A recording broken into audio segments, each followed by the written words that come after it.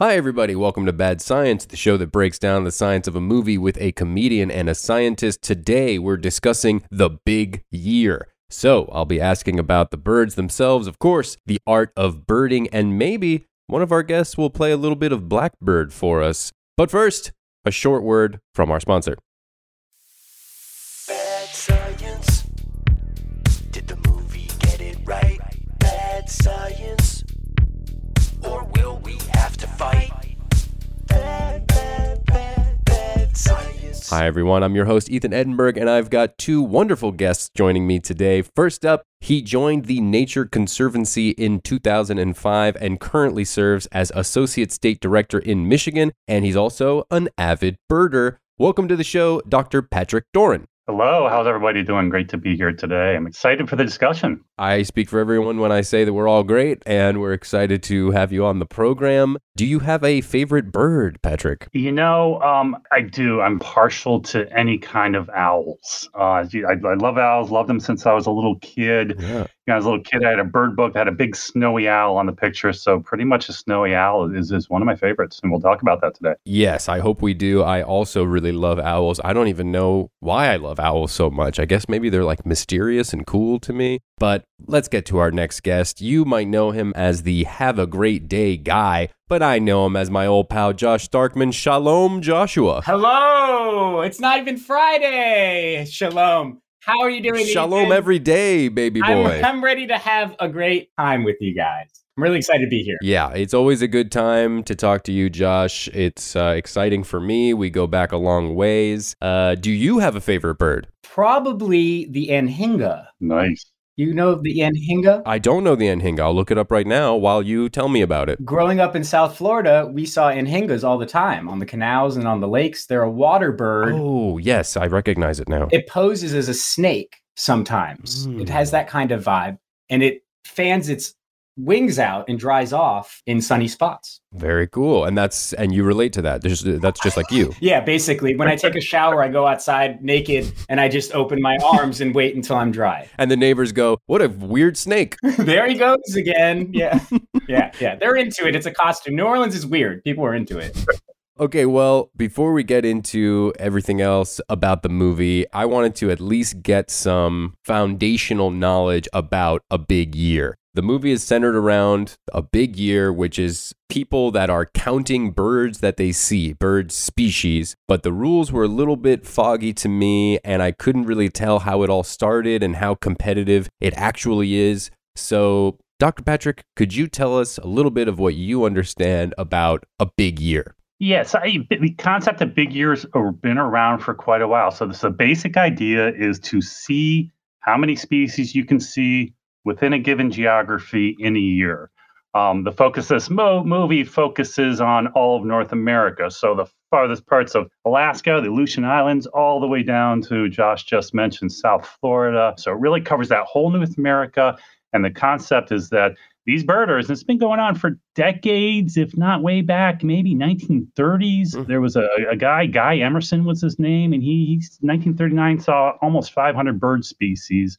And then about late 60s, the American Birding Association began to kind of standardize and make rules because everybody needs a few rules to live by. Now, people do big years. They might do it for the whole country. They might do it for their county. They might do it for their backyard. They might do a big year, a green big year, which means you might just walk or drive, no cars. So all kinds of little crazy rules that keep people entertained for a whole year. Wow. That is fascinating. Yeah, there's a whole culture out there about birders that we are just going to begin to understand today. Have you ever done a big year? I've done kind of a weak year or a kind of a small year or Mediocre year. Teenager year or an awkward adolescent year. Every year is a big year for you, is what you're saying. Yeah, it's just start off with all the best intentions, but I have never done that kind of North America thing. Wow. As you kind of maybe saw from the movie, it takes a little bit of money, it takes a little bit of free time, and it maybe takes a little bit of a relationship agility, I'd say. But, I do spend time kind of keeping track of what I see every year. Right. Okay, very cool. Is that something that you aspire to? Like Steve Martin's character, for example, he's like getting ready to retire. and he had waited to do his big year. He keeps putting it off, and then finally his wife tells him, like, this is really important to you. Why don't you just check off this life goal, this bucket list thing, and just take the year and go look at birds all over the country. Yeah, you're kind of leaving off the whole part that he worked in Wall Street there and got called back and probably made a few $100,000 for a minute of his work. Yeah, and destroyed a whole business, apparently. Yeah, he destroyed the ecosystem that he was working to view. Yeah, it's not a small endeavor to do a North America big year. I mean, you're hopping on a plane at the last minute, so you're paying a lot of plane tickets, a lot of gas, a lot of times in hotels. I would love to do that, but might not quite be in my means. Got it. Do you have to exclusively be an environmentalist to be an ornithologist or a bird watcher? Because if you're flying around so much, that's burning so much gasoline. It does. Right? Yeah. Do you encounter that at all? You know what? A couple years ago, there was a guy, Noah Stryker, who tried to do a global big year. He traveled the whole globe, planned this all out. He's got a book coming out and everything. And that obviously had a huge carbon footprint from all his flights around. Now, he made a dedication. He was conscious decision. He made a dedication to offset all those carbon offsets or offset all those biocarbon credits to offset that carbon usage in those flights. And he also made it a point to broadcast, raise money for birding organizations, and really use that as an educational thing. So, yeah, there's trade-off, but I think in the end, you're kind of making an equation or a value judgment calculation that the benefit coming from it of awareness and people's investments can outweigh maybe potential cost of the carbon footprint. Right. Like, what's at the soul of bird watching? Is it hunt essentially? Like you might as well be a taxidermist, or you're actually it's a sort of praise of nature, right? And to piggyback on Josh's question, are you pissed off at him for continuously saying bird watching like somebody was in the movie? And, like Steve Martin said, it's birding. I'm not going to get as picky. And hey, I'm just happy to handle a question from Josh at this point in time. Yeah, I mean, he's just such a lovely guy. Josh, I think at the end of the movie, there was a statement in there. I don't know if you all remember this, but it's in the journey, not the destination. Birding appeals to a lot of people for a lot of reasons. For me, it's a way to experience the natural world. It's an excuse. Yeah. Whether I'm on a hike someplace, I'm in my backyard. We have a county park next to the house here we're walking or skiing in lately. It's just another excuse to connect, to relax. You're getting all philosophical. This isn't funny at the front, but no, let's get deep. I like going there. Yeah. This past year with COVID, I literally spent hours and hours and hours in the woods. Wow. Listening. You get to see the change in the seasons. You get to see different birds at different times. You get to hear, and if you watch really closely, start to witness some things that people just don't see that you might be lucky enough to catch. Wow. The heart of it also, too, I think it's a collection. I'm sure you all probably have some quirky collections at home, or your friends or family have quirky collections. We all kind of go after them. But, at some point, it is a collection of memories. It's a collection of experiences, a collection of photos for some people. Yeah, there was a great scene that illustrates exactly what you're talking about, where Jack Black is showing his father pictures of birds and telling a story that connects with each one and where he was. Similarly to right before we started recording this, Josh was showing me guitar pedals that he has in his bathroom, and each one had a little story. He showed me a staple gun that he got from a guy in a car who sold acid. So everything has a nice story and memory with it. It's little things. I could probably literally remember if I sat down you with a bird guide and you said, wow, have you seen this bird? I could probably recall generally the time and the place I was. So it is, it's the same as those acid-laced guitar pedals. That's a business idea. I'm not sure you're going to remember that. But. Wow. I was going to say, Josh, we should hop on that ASAP. We could follow around the Grateful Dead or whatever permutation of the Grateful Dead exists and sell these pedals. I think it would work. I mean, the same people who are buying guitar pedals are tripping on acid. I mean, that's one in the same person. So it's like you might as well just corner that market. All people who play guitar do drugs. It's just a fact. Can I? Yeah. Just call it time out. I did not prepare for this line of questioning right now. Is that okay? Yeah, that's fine. You're doing fine, Patrick. Yeah. No, this is an aside, like in Shakespeare, Right. Yeah, we're going to take a real quick break here, but when we come back, we're going to really drill Patrick on his drug use. So stay tuned.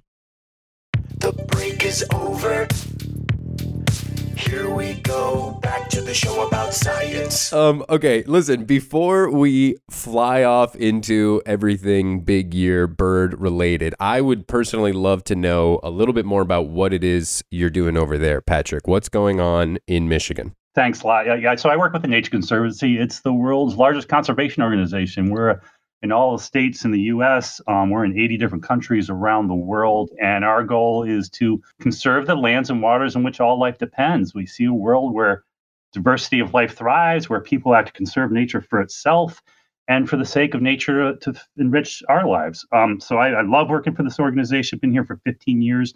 I work in Michigan, where we focus on the forests of Michigan. We focus on water in Detroit. We focus on the Great Lakes. We focus on invasive species, the prairies, the incredible coastal areas of the Great Lakes. If you all haven't been here, I'd welcome you to visit anytime. We have some of the most amazing coastline in all of the country, from 500-foot dunes to coastal wetlands, where in the spring you can see millions upon millions of birds migrating through.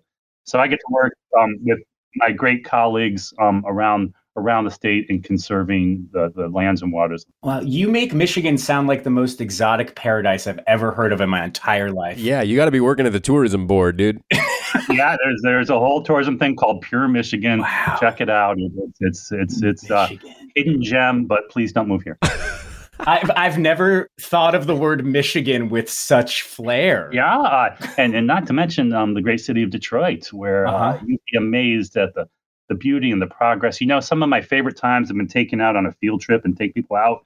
And I was on one on Detroit River, and the person turned to me and looked at me and said, "Wow, I have no idea. I had no idea it looked like this. Wow. That 20% of the world's fresh water was moving by them as they were sitting on the shores of Detroit, looking out of the Detroit River." I got to go to Detroit. We haven't hung out in a bit, Josh. Maybe we should do a trip. Let's go. Tickets are cheap. We're coming, Patrick. Hey, yeah, you know, there's a little bit of music there too, I hear. Yeah, the history too. Yeah, and I love Big Sean. Big Sean, baby. Big Sean's from Detroit. So maybe we can hang out with him, Josh, while we're there. Yeah, we'll hit him up. I got his Twitter handle. That's all you need? Yeah, it works. Okay, so this movie is based on a book that came out in 2004, nonfiction book called The Big Year, A Tale of Man, Nature, and Foul Obsession by Mark Obmasick. I don't know how to pronounce his name. I don't either. Sorry, Mark. Yeah. Patrick, have you read this book? Is it a fun book? You guys are going to make so much fun of me. Can't wait. I did read the book. I did read the book before the movie came out back in the day. Birding geek. So I actually read the book, and then when the movie came out, sorry, Josh, but I was pretty pumped. You loved it. I don't think I went to a theater and saw it. Was it Owen Wilson? You like him? No, he likes the birds, dude. Oh, oops. My bad. But yeah, so I read the book and saw the movie, and then watched it again when we got ready for this. So good book and better film, it sounds like? It was fun to read. And again, it's a little bit travel book. It's a little bit adventure. So, it was more on the nonfiction side. There was one part in the movie, I don't know if you caught this part, where there was the Xantu's hummingbird up in Vancouver, that whole part in the scene, and they went to the house and they jumped the fence. I was living in Olympia, Washington at that time, and that year. And I remember on the birding hotline seeing the Xantu's hummingbird and saying, "Dang, how am I going to get up to Vancouver?" Whoa. That must be such a sick bird alert. You get some sick bird alerts on the hotline, I guess, right? So I was sitting down rewatching this with my bird alert. With my wife and my daughter, and I think my son was in the room too. And they looked at me and they're like, "What the hell is this hotline thing?"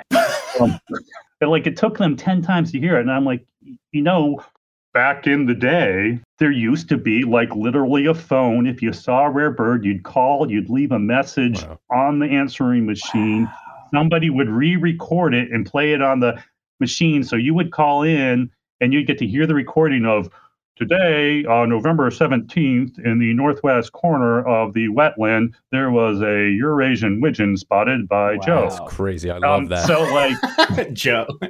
And then, literally there was hotlines all around the country that people would call into. Now, of course, that's completely changed in the past 30 years. And you just Instagram it. You throw it up on the gram. Yo, look what I caught. Instagram took over. Exactly. Instagram. So it's much more instantaneous, and there is this always the spirit of sharing information. Birders are very cooperative and about sharing all that information. That's nice. It's a nice culture. Well, and nowadays with 3D printers too, you can just print out whatever bird you want at home. Right. You can do that, and then put it out in your yard, and maybe hang it in a tree, and try to get somebody all riled up. Trick some birders. Put it in front of a green screen. You can do anything with it. Yeah, that bird could put that sucker on Mars. Yeah, bird spotted on Mars. One of the big questions that I had was about the competitive nature of the big year, and how they say in the movie that it's all on the old-fashioned honor code. Yeah, and I just could not wrap my head around how that's possible. Is there no confirmation, validation process? Well, I don't know. Are you a golfer at all? Right? I mean, it's kind of the same kind of thing. You're on. You keep. Okay, I guess it's not the same thing. You know what? Yeah, there isn't. Make it complex. Make the answer more complex. Yeah, sorry. You know what? There isn't. Now, I'm not saying people don't get skeptical. There might be some people. So I think a lot of especially in the last few years, a lot of photographic evidence really helps. People tend to go out and take a lot of pictures. Mm-hmm. If you were a cheat, the word would get around pretty quick. People would know. If you're going out again and saying, hey, Xantu's hummingbird showed up in my yard the other day. Whoops, it's gone. Sorry, y'all missed it. Right. People would know right away. The code is life. Yeah, exactly. It's going to come back to haunt Code is life. Honor code. But again, nowadays, with the amount of information out there and all kinds of apps and all kinds of trackers and all kinds of online databases. Yeah, Big Bird Brother will be keeping track of where you're at. Do not cheat. Again, going back to one of those lessons you learned in kindergarten. Just stop being a cheat if you're listening to this. Not that any of our listeners would ever cheat. No cheaters. Not a cheating crowd. No. If you're cheating, turn this off. I don't want you listening even. No, I do. And thank you for listening. You've been very bad.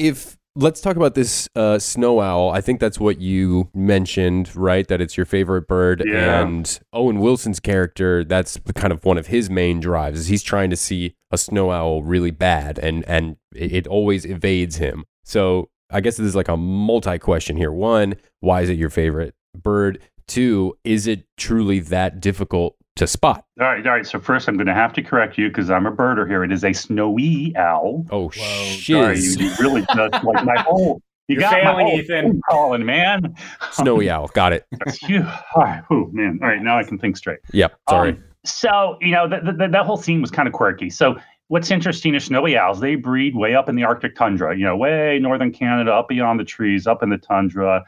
They nest kind of on the ground. It's always light there during the day, so they're feeding and they have young. They're what's called eruptive. Some years there's plenty of them, and some years there's very few. And it tends to do with how good of a breeding season and how many young they had. So if they had a lot of young that year, the whole population tend to have a lot of young. There'll be more owls that come down. In some years they do not reproduce very well, so there won't be that many.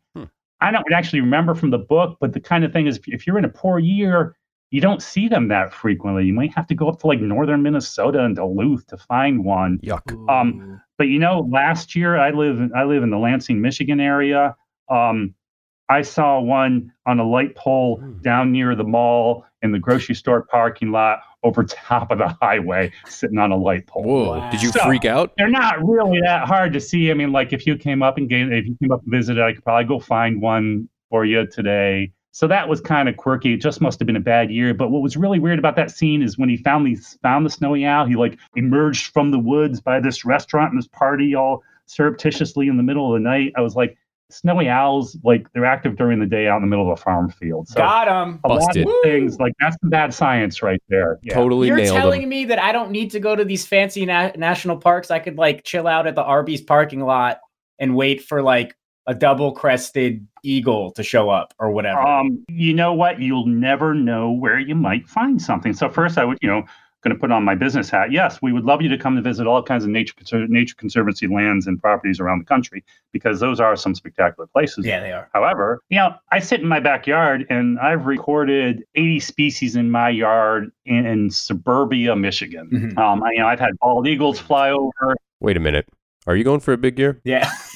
You're not having a big year, though, right? You're not. Yeah. Are you doing a big year? Me either. I'm not doing a big year. I heard somebody might. I'll let you know. I just love birds. Yeah. I'm just doing it for the love. I have a couple weeks off, so I was just gonna go to a couple nature conservancies and see what I see. But I'm not doing a big year or anything. Weird seeing you all the time. Were you guys like? I can ask you all a question. Like, there were some cool people in this movie. In what way? Like, they had people. Like Angelica Houston, Jim Parsons was in this movie. Yep. Wait, who's that? He's the guy from Big Bang Theory. Guy from Big Bang Theory. Oh, yeah, that dude. Okay. Yeah, small role. I mean, listen. I'm hard to please. Josh is hard to please. He hates every movie. A little bit. It sucks going to the movie theater with him. He's just yelling the whole time about how everything sucks. But I honestly liked the movie. It was a fun, light watch. I would say my big recommendation for this, if you are planning on watching this, or if you're like spending some time with family, I feel like it's the perfect movie for like a family watch, right? It's a feel-good movie. I don't like feeling good, and I don't have family. Right. I forgot that about you. Yeah. So it's right on the dinger for me, you know? Right on the dinger of things you hate. I got my lifestyle branding down, baby.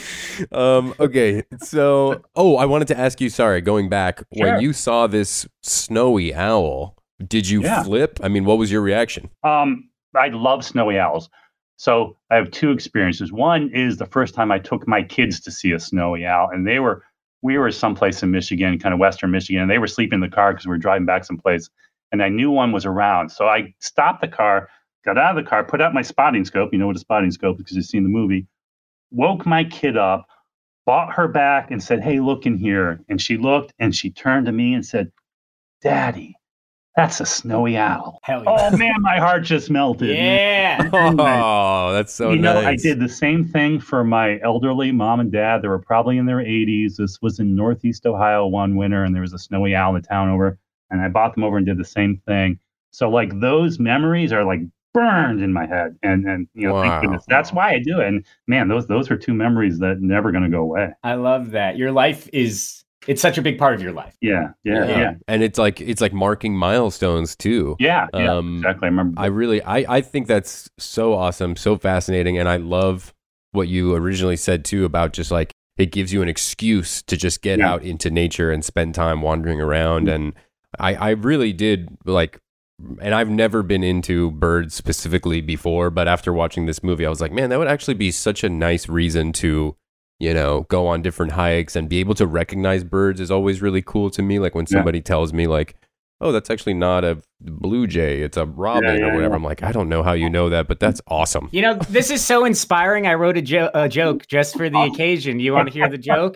It's about snowy owls. You want to hear it? Okay. I'd love to. What is a snowy owl's favorite food item at McDonald's? And when we come back, we're going to hear the answer to this hilarious joke from Josh Starkman about snowy owls. Hell yeah. The break is over. Here we go, back to the show about science. And we're back. And once again, Josh, ramp us up into this joke, Real brother. Cliffhanger. I've been feeling so inspired talking to Patrick and just how important birds and conservancy and watching them are in the snowy owl. I wrote this joke. What is a snowy owl's favorite food item off the menu at McDonald's? Patrick, you want to venture a guess? Yeah, I do not know. French fly. Oh, no, Ethan?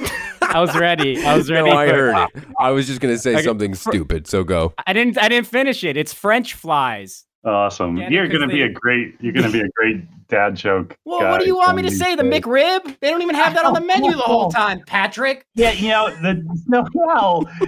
dude, it's kind of a predator, man. I was telling you about their nesting. Like, if you look at a picture of one of their nests, they got like blood dripping up and down their feathers. Yeah, they eat birds, right? I eat French fries. Okay. Imagine the blood replaced by barbecue sauce. Okay, listen, two things. First of all, once things open back up, Josh, I think you need to start doing stand-up, and then right after your jokes, no matter what the response, you need to yell at the audience that, like, what do they want? You want this punchline? You want this punchline? That's stupid. It's a choose-your-own-adventure kind of yeah, exactly. And then you'll redo the joke with whatever they want. Yeah. And then, number two, I read briefly when I did some little research that some owls will actually eat their prey whole. Is that true? Oh my God. Yeah, they can scarf it right down. Yeah, they can just take it. They're catching a small mouse or something like that. They're just woofing it right down. Now, the great thing about them then is that they collect all those the fur and the bones. They don't really digest them, so they kind of sit in their gut until they've had a few in a row, and then they kind of cough up a fur ball, not like a cat, not unlike a cat. And so it's a big hunk of fur and bones all shattered together, and they kind of puke that back up and spit it out. So if you actually were able to find an owl nest, underneath it, you're going to find all these little pellets, they call them. Wow. And you could dissect those pellets and pull them apart and find all kinds of animal bones in them. It's fertilizer. All the the calcium and the minerals in the bones goes right back in. Kind of disgusting. Yeah. Hey, beauty's in the eye of the beholder, Patrick. It is. You could probably bag that stuff and sell it on Amazon. Joins your garage sale and we're trying to sell all your junk. I have a lot of junk. Oh, wait, I had a question. All right. Sure. Is that okay, Ethan? May I? Please. Okay, Patrick. Yes. I live in New Orleans, Louisiana. You may be familiar with this region. Yep. As far as birds go. You were talking about scarfing. Pelicans are big scarfers. Do they actually scarf, or is it more of just the big beak is for show? Oh, no. You haven't watched them diving down? Good, you get out to the beach. That's a lot of water they get in there. Yeah. So they come down, they'll fly, and they might be 30 feet up in the air, and they'll see some fish swimming, and they'll open that beak and dive down and fill that sucker up, just dive in there, fill it all up with water. And they'll hold whatever fish they caught there and slowly let the water seep out, and then they'll suck it all down. So that's that, and I think that is officially called scarfing. Yeah. Wow. It's the state bird, and it's on the flag, and it's like killing something on the flag. It's really metal. It's a metal bird. Nice. Violent. Yeah. No, and the cool thing about pelicans is back in the 70s, they were pretty endangered back because DDT was hurting their eggs. It was thinning the shells of the eggs. And once we banned that pesticide, you could probably trip over some pelicans down there. Yeah, there's a ton on the river and the lake. You don't even need to get out of town. Yeah. A great conservation story of a species that, was having some problems back in the 70s, but quickly we were able to rehabilitate that. I didn't know that. I'm learning. Yeah. There you go. Learning science. Science. Yeah. Listening to scientists actually works and can save species. Yeah. Listening to scientists also say science is just a really warm, fuzzy feeling. Yeah, that's true. Can always use that once a day. Listen, I would be a terrible host if I didn't segue this scarfing talk into the scarf scene in the film, where they're basically mopping up fish guts or something with a scarf, and then a woman goes outside with the scarf and just gets bombarded by birds. So, yeah, was that accurate, or did you have an issue there? That might be a little on the bad science. When we say bad science, do you have a little bell that dings or anything like that? Or if it's we should. Josh, you want to add a sound effect to that? Ding, ding, ding, ding, ding, ding, ding. Yeah, that'll be maybe a little on the bad side. I mean, they are. This is when they're on the Two Island, which is the westernmost island in the Alaskan archipelago. Now, maybe if you were on the Jersey Shore and you had a bag of bread, and the gulls were around there, and you dropped your sandwich, you might have a bunch come. But they're out there, pretty much wilderness, extremely remote. Yeah, it smells, but that one was a little bit of exaggeration. We'll call that one poetic license. I would not expect that to happen. They were really playing into the fact that Steve Martin's character didn't have a sense of smell because of cocaine or whatever the reason was. I don't remember what. I don't know what was happening in New York City in those days, but they were finance guy. Finance guy. That's all you have to say. He puked because of the smell earlier in the movie when they were on the boat too. So I'm not. That's right. What the heck's going on there? I think we identified something wrong with the movie. What a confusing movie. Yeah, that might be the only thing wrong. The only thing that makes sense is birds. Yeah, the rest of the movie is such a mind trip. It's like taking bad acid, which you won't get in these pedals that I'm selling. We have the highest grade acid on these guitar pedals. Not a bad trip at all. You won't puke. Yeah. And honestly, the wah feature is pretty solid too. Yeah. I mean, the pedal still works. It's a fine condition. Jimi Hendrix used the wah pedal, so doesn't that interest you to buy it? Yeah, get on there right now. Josh Starkman and Ethan Edinburgh, guitar pedals with acid.com. Is that island you were talking about, Attu, A-T-T-U, do you know about that? Because that seemed like a really mysterious location to me. It was super isolated, But then the birders like called it paradise because they see a lot of birds there. Yeah, it's a weird spot. So, I think that used to be an outpost, like a military outpost, because it was the closest to Russia and Japan. And it's kind of the quirky things like, all right, so birders are going to the edges of the world just to see something that might be from Asia or Europe because they might end up there and, not migrate all the way down to Seattle or something. So it's very remote. It has some things that you're only going to see there because really they're birds that are of Russia or Japan or something. Mm-hmm. So it's kind of, or people might go, the southernmost Texas because they might see a Mexican species that happens to get there. That species might be like dirt common in Mexico or dirt common in Japan, but it just happens to show up there. So it kind of counts. And so that's the quirkiness of it. It is a spectacular place unto itself. It's an amazing place. Some of these islands are incredible places where the breeding populations of a lot of species are they're the most common there, and they're pretty endangered species. So these islands are absolutely amazing. And there are trips out there. I think the island actually closed to trips in the early 2000s around the kind of 9/11 time. Mm-hmm.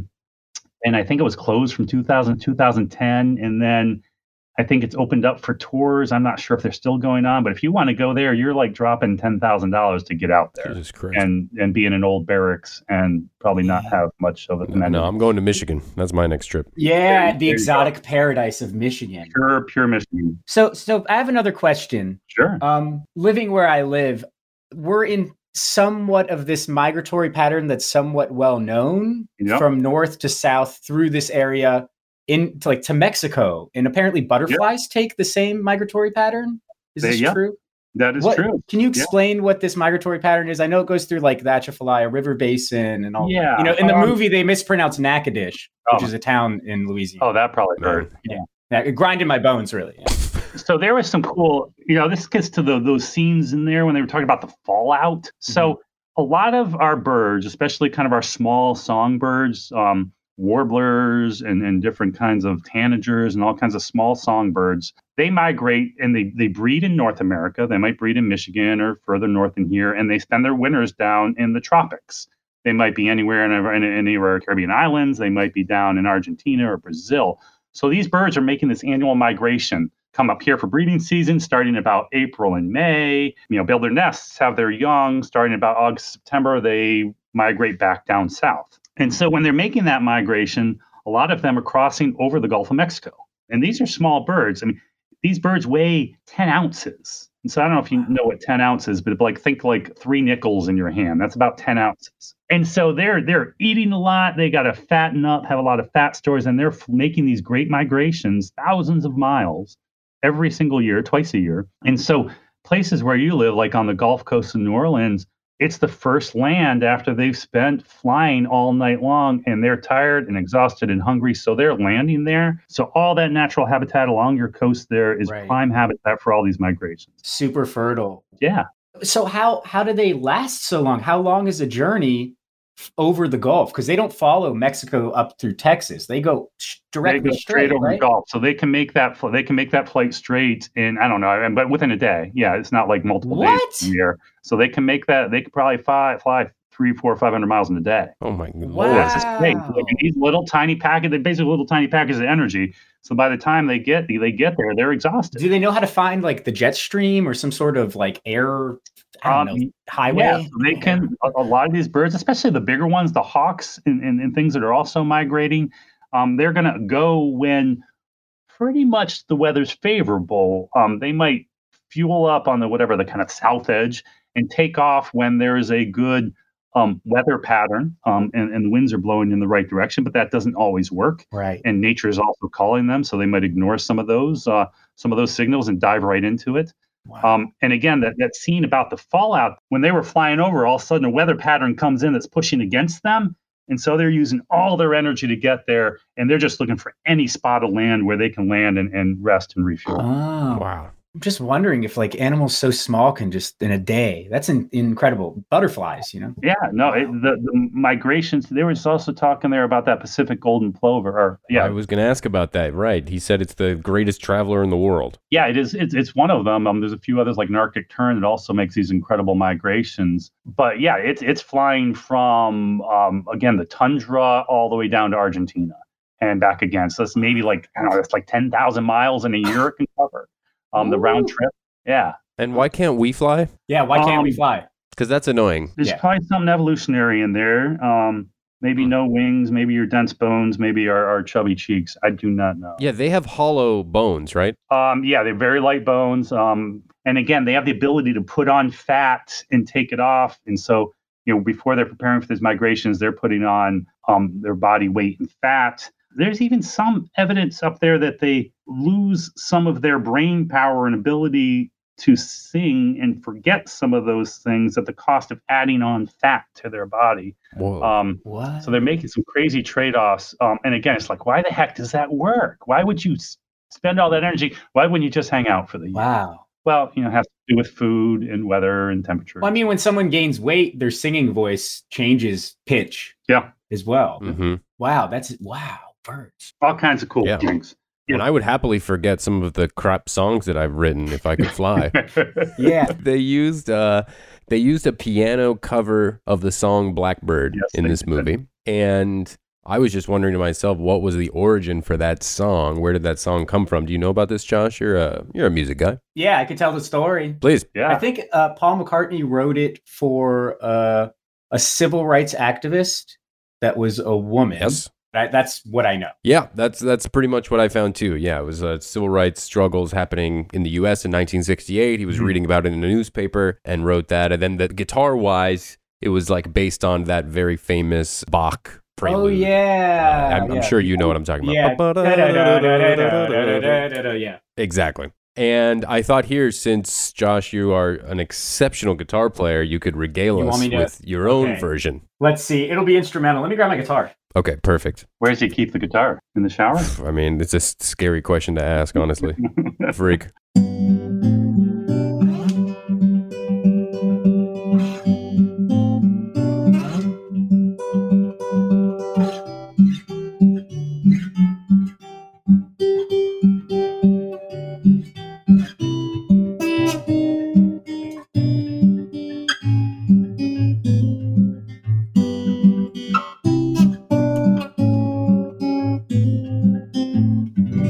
I mean, gorgeous, Josh. Wow. Absolutely beautiful. It's one of the best songs ever. Am I right? Yeah, it's pretty spot on. Pretty spot on. Perfect. You know who else, though? Who else that was featured and licensed to have their song in that movie that are also incredible masters of their craft? Coldplay. Viva La Vida was very heavily featured. Yeah, this is like a 10-year-old movie. Okay, well, we're running short on time, but before we go, I found one fact I wanted to insert. Patrick, do you know how the Bassian thrush finds food? It's a joke. Oh, you got jokes too? Nice. No, this is not a joke. Oh. I do not know that one. You've stumped the chump. No, you're a scientist, man. Yeah, you happen to be talking with two chumps, and I apologize for that. I read that the worm-eating Bassian thrush has been known to dislodge their prey from piles of leaves by directing their farts at them. Birds fart? I thank you for sharing. I did not know that one. Okay. Wait a second. How much more time do we have? You're going to enter in a whole new arena that I not familiar with. I hear they poop and pee at the same time, right? That's how birds do it? Yeah. Cool. Yeah. Science! Yeah. This is what everyone was waiting for, Patrick. Yeah. That's a new one. That's a new one to me. Yeah. Have you been pooped on? Yes. I mean, come on. It's the nature of the game. I was an ornithologist for a little bit. Did a lot of field work. Be able to catch birds in nets and handle them. Fancy little bands. Yeah, they poop all over you. Yeah.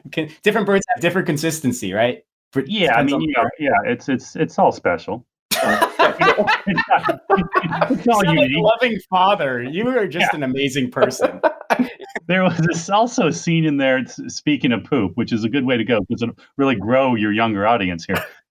There was a scene of the skua bird, which is really a mean, nasty bird. And part of their name means the hunter of dung, because they chase other birds and make other birds drop their food, and then they pick up their food. And back in the old days, when it got its name as the hunter of dung, people thought it was making other birds poop and then eating their poop. So just to tie that back into the movie.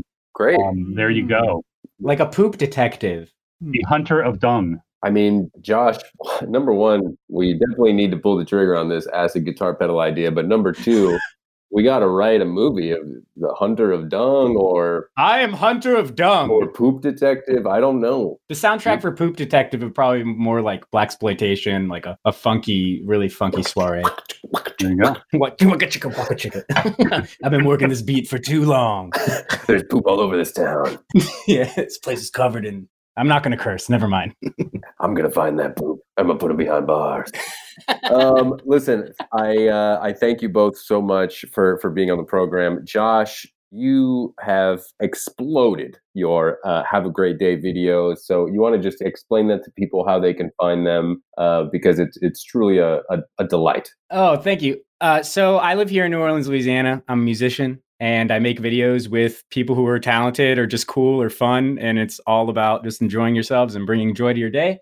And Have a Great Day is the thing I say in each video. And you can find it on Instagram under my name, Joshua Starkman. And then also on TikTok or Facebook, all those things. It's just about, highlighting different people and the culture of the city too. So yeah, it's fantastic. Have a great day. Stuff. Have a great day with Josh. He's the best. We're going to take an awesome trip to Michigan. Woo! Patrick, something you want to tell people about, a way they can get involved, help save the world? Yeah, more than love your support for the Nature Conservancy. You can visit us on nature.org. Again, we have chapters in every single state across the country.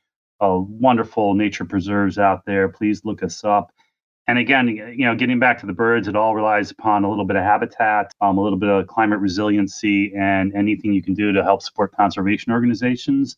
And just, please get outside. You're gonna see, you're gonna experience, you're gonna refresh yourself. You will have a great day. Oh man, tied the whole thing together. I love it. I've donated to nature.org. I didn't even know that was who you were with. So apologies, but thank you. Hey, no, thank you all. And I can tell, I'm sorry, but I can tell y'all are a little interested in some birds. And yeah, Josh, by the questions you're asking, you're all funny and everything. But then when you started asking those bird questions, man, you were like a dagger. Oh, dude, I love birds. I grew up on a man-made lake in Florida. There's tons of different kinds of birds. And my mom bought me a little card with drawings of the birds. So I started learning the name. Egrets and herons and tricolored herons and coots and Everglades birds, Dang. All right. Well, you were both fantastic. A delight to speak to you. And yeah, hopefully we can speak again about birds. Till then, have a good one. Have a good year. Have a good big year, guys. Yeah. Have a big year, guys. Well, I'm not having a big year. Yeah, me neither. No, I'm not either. Have a great day. Take care, guys. Bye. Bad Science is a Seeker podcast produced by Emily Feld and me, Ethan Edinburgh. Our editor is Lucas Bollinger, and our social media is managed by Blue Whale Media. Shout out to EJ and Kate. I think I got the bird sound in there. And the executive peregrine falcon deucer is Brett Kushner. Oh, follow us on Instagram at Bad Science Pod. If there's a movie you'd like us to discuss on the podcast, feel free to email at badscience@seeker.com. That's badscience@seeker.com. And please leave us an iTunes review. Give us 5 stars. I sound like an Uber driver, but we really appreciate it. Thanks for listening. Bye.